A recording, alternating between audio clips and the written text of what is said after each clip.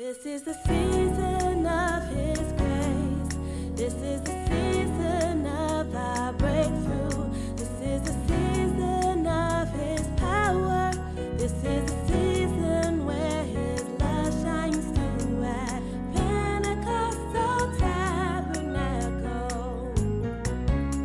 restoring broken love.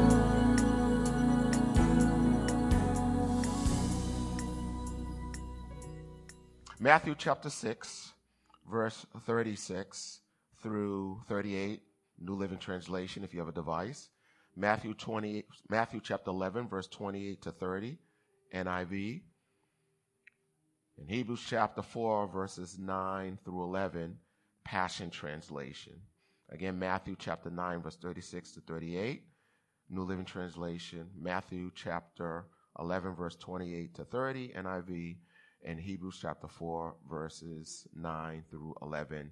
And this is the Passion Translation. When Jesus saw the crowds, he had compassion on them because they were confused. They were helpless. They were bewildered.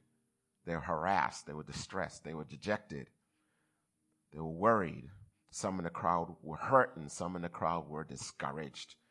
Some were weary. Some were worn out. Some were heartbroken or attitude broken. And I'm quite sure that those adjectives describe some people who are in this room at this time.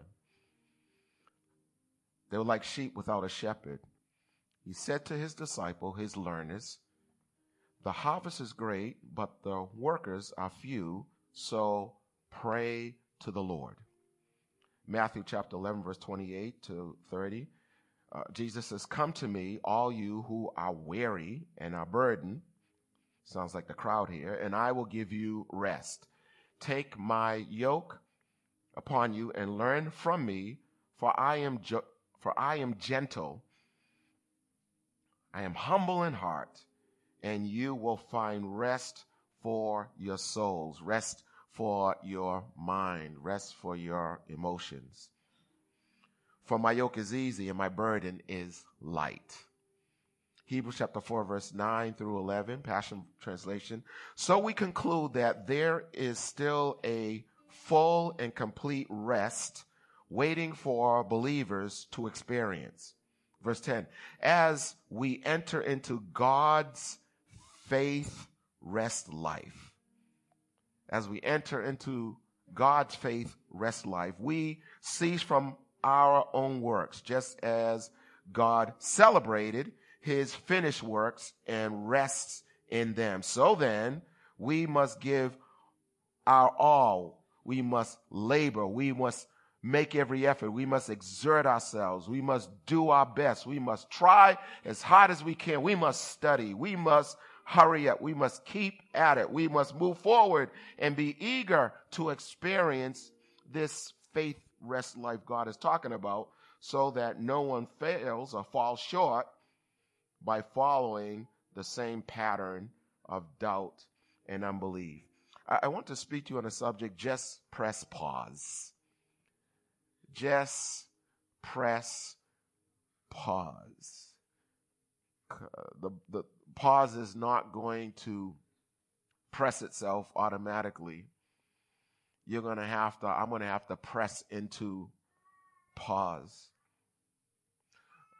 Matthew chapter 11, verse 28 to 30, Eugene Peterson's version of the Bible, which you know more as the Message Bible, says this. He says, "Are you tired? Are you worn out? Are you burned out? Come to me," Jesus says.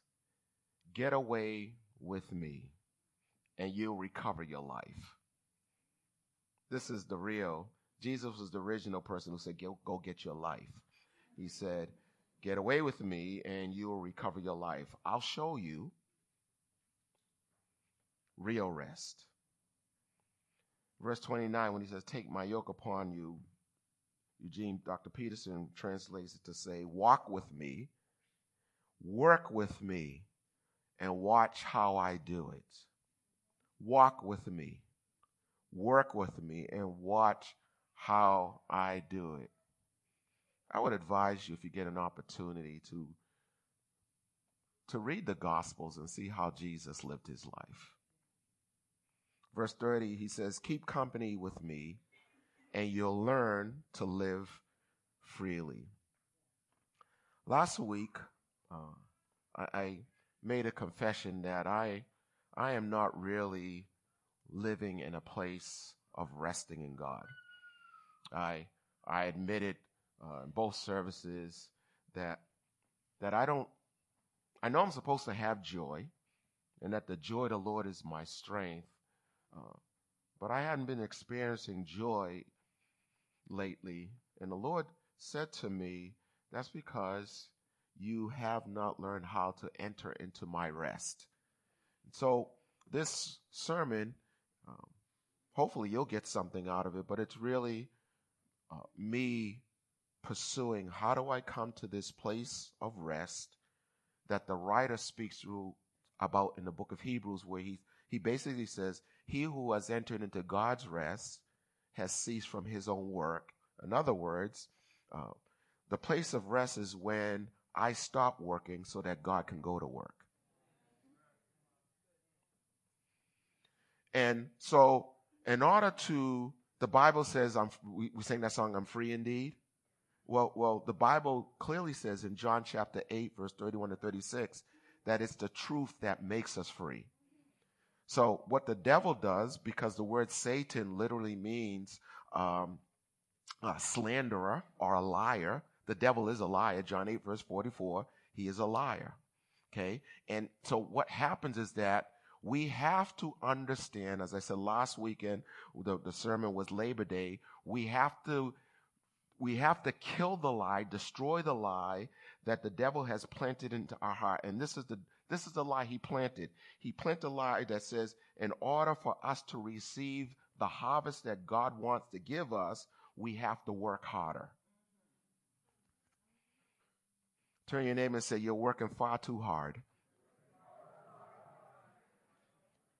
Really, what you're doing, we can point our fingers at the Jews who are trying to get in the Bible, who are trying to get salvation, deliverance by works. But how many of you are working? Okay, this is a bad word right here. Some of you are fasting to get a blessing. And what that means is you're going on these extended fasts. You think you're spiritual, but what you're really saying is, God, I've given up food for 10, 15 days. You owe me. That's works. I'm not saying you shouldn't fast. But what I am saying, turn your name and say, he didn't say not fast. Some of you are like, yippee! No. Yeah. Hallelujah. Chick-fil-A, here I come.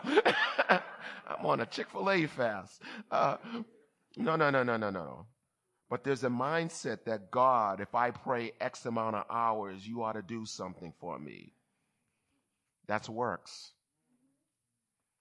God, if I go to church all the time and then some good things ought to be happening to me, that's works.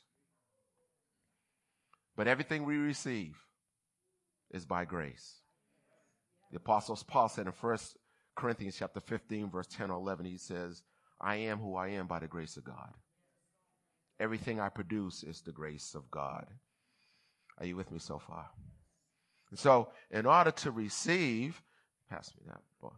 In order to receive, and you need to, I was listening to, anybody hear of Tommy Tenney? He wrote the book, The God Chasers. I heard his mother speak. She's a bad lady. Ooh. And she said something, I think it was her, said something that struck me years ago. She said, we are receivers. We are receivers. And so when you are a receiver, you catch the ball. Okay? You're a receiver, you catch the ball. When you're a receiver, okay, you catch the blessings of God. And so what I mean, meaning that, how many of you know that as good as Tom Brady is, and as good as Stephen A. Smith says, that bad man, Aaron Rodgers, as good and accurate as they are, God is the most accurate quarterback in the entire universe. Mm-hmm. Are you following me so far? And as an accurate quarterback, he is going to make sure you receive what he has for you. Okay? Could you, one of you sit over here that way? I won't confuse you. Okay? Okay? So, the good quarterbacks,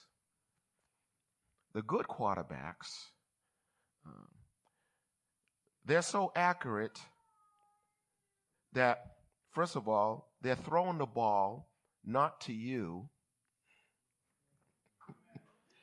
They're throwing the ball to a spot where you're supposed to be. Mm. Mm. Mm. And that's why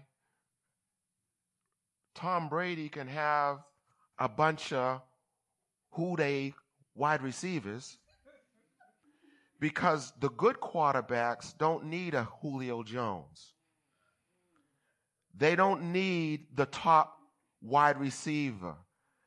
The good quarterbacks actually can throw you open. Any man know what I'm talking about? Okay, what does that mean? That means even when you're not open, they can put the ball in a place where only you can receive it.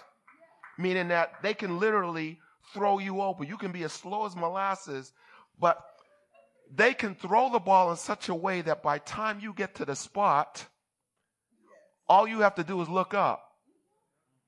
Turn your name and say, that's you. There's no devil. There's no Satan. Satan's name literally in Hebrew means the opponent. There's nothing the devil can do to stop what God has for you to receive. All you have to do is look up. And turn your name and say, and don't drop the ball.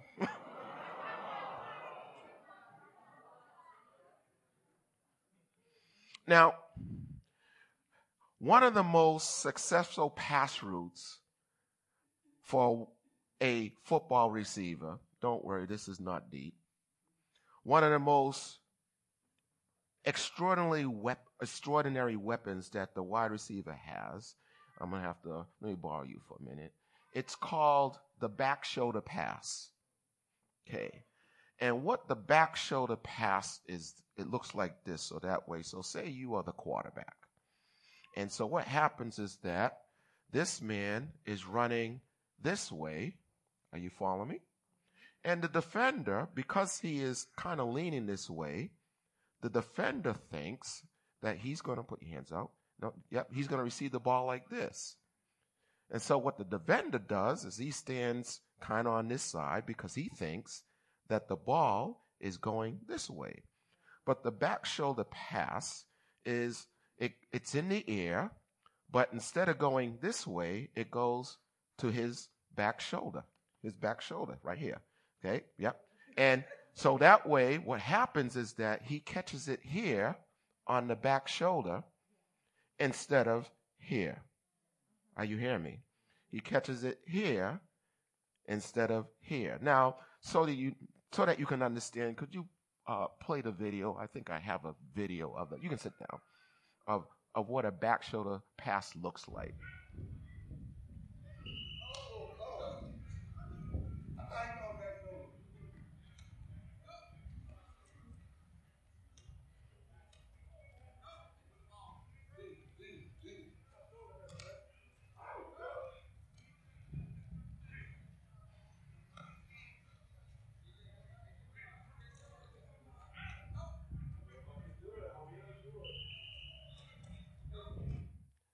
Okay, now you would say, what does that have to do with rest? Now watch this again. He's going to come like a wide receiver. See, he knows how to do this already. Now, as a defender, because he's looking this way, I think that I can come and intercept it and take his blessing.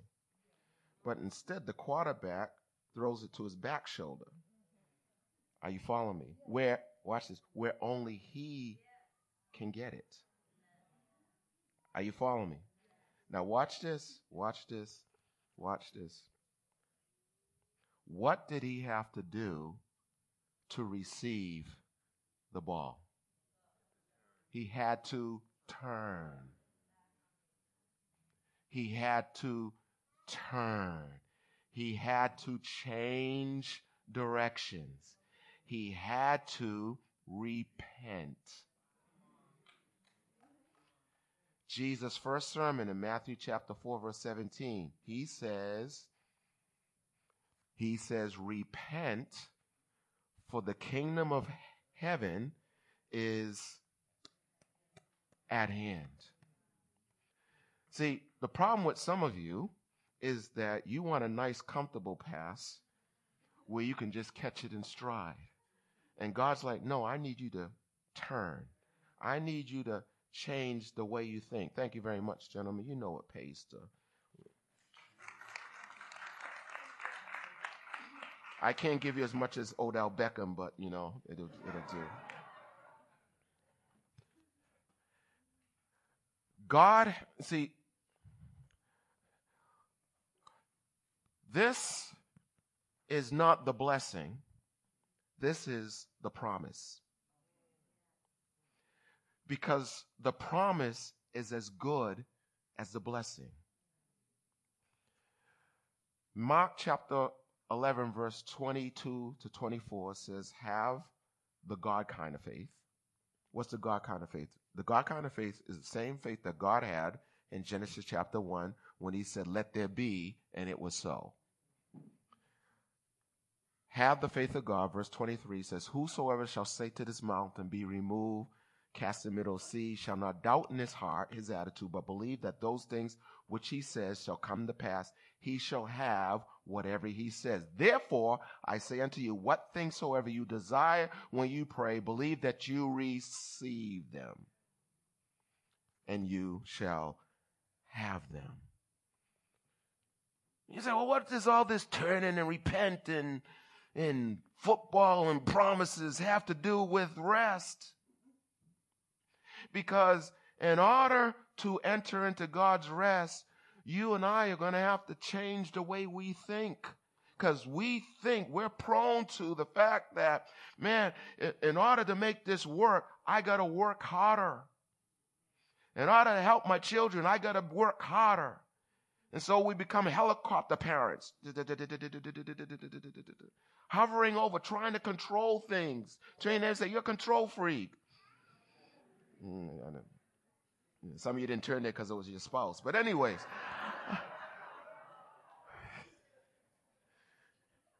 We have got to stop trying to do our thing. The Bible says he who has entered into God's rest has stopped doing his own thing. And so we have to repent. Paul says it, puts it this way in Romans chapter 12, verse 2. Be transformed, be changed. Why? By the renewing of your mind, so that you would know that God's will is good, acceptable, and perfect. God's will always fills the gaps in your life. Good, acceptable, and perfect. Some of you are working yourself into an ulcer.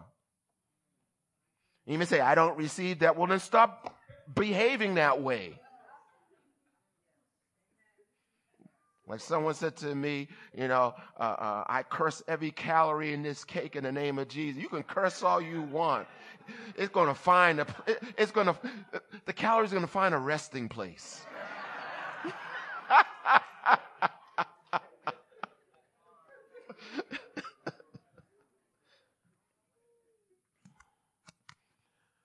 Just press pause.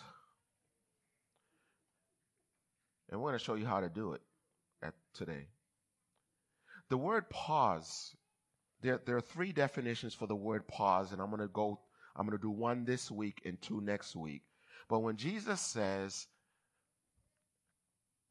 come unto me and I will give you rest, this word rest is the Greek word anapao.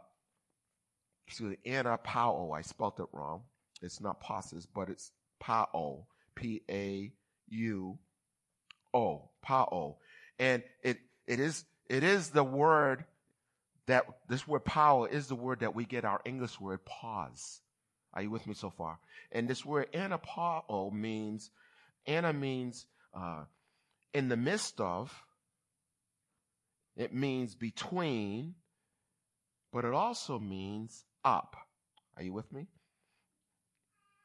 It means in the midst of, in between, and up. And pao means to cease, to desist, to restrain. I spelled it wrong. Restrain from doing, to leave off. So this word anapao means in the midst of what's going on, stop. Or in the midst of what's going on, watch this, look up. This word rest means in the midst of what's going on, look up. Let me give you a definition here. The picture of this is the word Selah. Selah is mentioned 70 times in the book of Psalms. The word Selah is mentioned 73 times. 70 of those times are in the book of Psalms. Are you with me? In the book of Psalms. And the word Selah means, the Passion Version translates it, pause in his presence. The Hebrew word Selah, and I'm just about finished here, it means to lift up, to exalt. It is a technical musical term meaning to show accentuation, to show accentuation, to show accentuation. And that word accentuation, it is in that word accentuation is the word accent. Are you with me? So what are you saying? In other words, when we rest, are you with me? When we rest, we in the midst of whatever we're going through, we stop and look up and we emphasize our praise. We emphasize our worship. Really, the Sabbath or the seventh day of rest, it is a moment of worship. Are you with me? Sabbath really is a moment of worship. It's not a moment of chilling out. It's a moment of worship that says God is sovereign enough that even though I have 7 days to get stuff done, God can get my 7 days stuff done in 6 days. And so I'll spend the seventh day worshiping him and blessing him to remind myself that no matter how hard I work, I can't make life work. But if I just look up and pause and worship him, he will do what I can't do.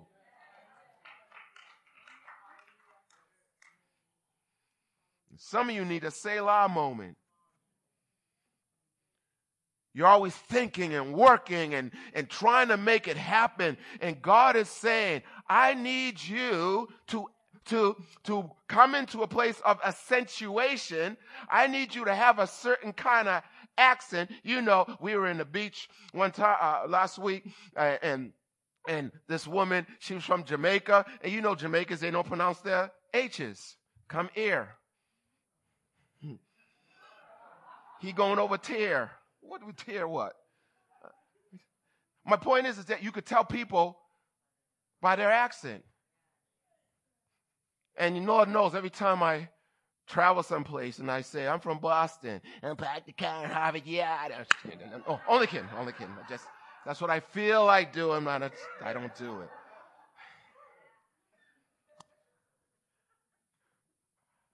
But I'll tell you something. I want to ask you, do you have a praise accent? Come on, help me out here. No matter what kind of accent you have, your accent will change to your original accent under two conditions. Can I get a witness? Come on, come on, come on, come on, come on, come on. One is what? Huh? Well, oh, yeah, when you're angry. Oh, yeah. Oh, yeah. All of a sudden, that Bajan accent, that Nigerian dialect, that Ghanaian. Yeah, they say Ghanaians are nice and soft, and then their language is like, rivers that flow. But get one mad, get one angry. So when you get angry, or when you get what? Around family. Around family. So when pressure hits you, do you have a praise accent? When pressure hits you, do you look up and say, but you are great. You do miracles so great. I'm not saying that's the first thing that comes out of my mouth. What I'm saying is that I have to literally stop. Have you ever had your mind going and you're ready to say something and the Holy Spirit just kind of grabs and says, stop! And you just stopped. Thank you. He arrested you. And he just said, look up. Psalm 121, verse 1 and 2, look to the hills from whence cometh your help. My help comes from the Lord. That's rest. I stop, I look up, and I accentuate praise. I bless you. I honor you. I worship you. In the midst of my stuff, I worship you. And somehow, maybe my stuff doesn't change, but I get a better view. Any children in here that I can borrow that won't lose their mind? Okay, thank you. Oh boy, I tell you. Thank you, Noah. Now, usually what happens with a child, okay, and then we're gonna let the Sunday school children go, things are going bad, and they're crying, and what does your child usually do? The child seeks father, okay, and the child doesn't just stand. I need $2. The father doesn't just stand.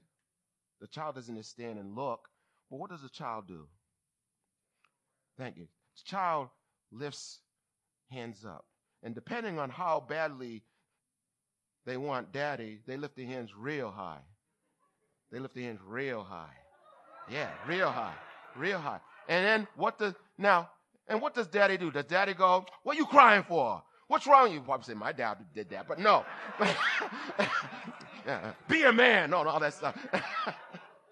But the child, you got to keep your hands up. Keep your hands up. Yeah, because you're desperate. And so the father takes the child, are you following? Lifts the child up, and the child stops crying, usually. Okay, usually. Because daddy, now, the father doesn't lift the child up like this. Are you with me? Okay. I don't know what he did, but it must have been cool. But the father lifts the child like this. And all of a sudden the child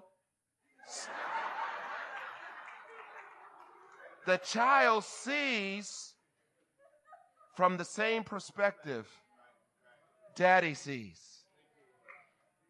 And dad's like, it's all right. It's all right. It's all right. It's all right. Yeah. Oh, yeah, we could tell you're Sean and Tiffany's son. It's all, and that's what we need to do. Thank you, Noah. You know that was prophetic, don't you? You know that was prophetic. You know what Noah's name means? Rest.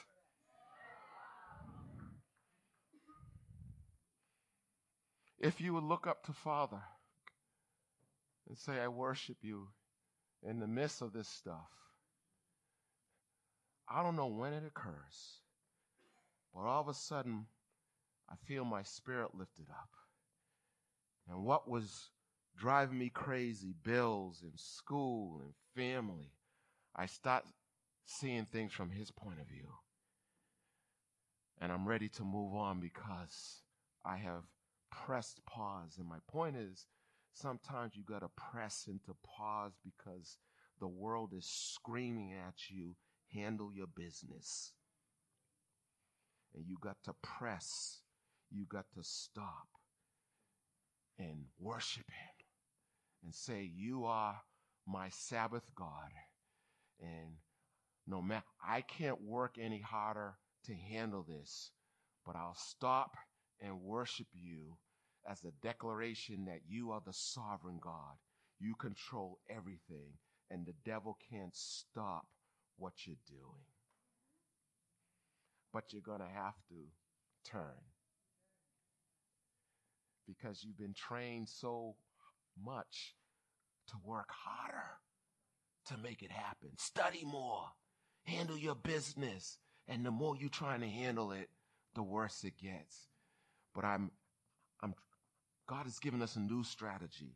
As crazy as it may seem, press pause and stop and say, I know it's not Saturday, it's Wednesday, but I'm going to stop right here and I'm going to look up and I'm going to use my praise accent and bless you and glorify you and worship you. Hallelujah. We press the pause button. We'll let the Sunday school students and teachers go. Oh, there's not? Oh, good. I can keep rolling. Thank you. Okay, thank you. So, hey, yeah, press play. Okay. Well, that's what I'm at the end of my sermon. But this is what I want to do. I want to do something. Okay? And I'm going to show you how to do this. I had somebody in a dire situation yesterday, and I didn't know what to do other than to say, you know what? Well, I'm preaching on press pause. And so I told the person, this is what I want you to do. I want you to just play worship music right where you are. And I called them back about 5 minutes later to see how they were doing because they were in a bad place. And I could hear their voice starting to calm down. And then they texted me later and they said, I'm all right. Situation didn't change. Their viewpoint changed. Instead of looking down on their situation, they looked up. And they were in Daddy's arms, and Dad's like, see that? I got that. Don't worry about that. Don't let that harm you. In fact, they can't get to you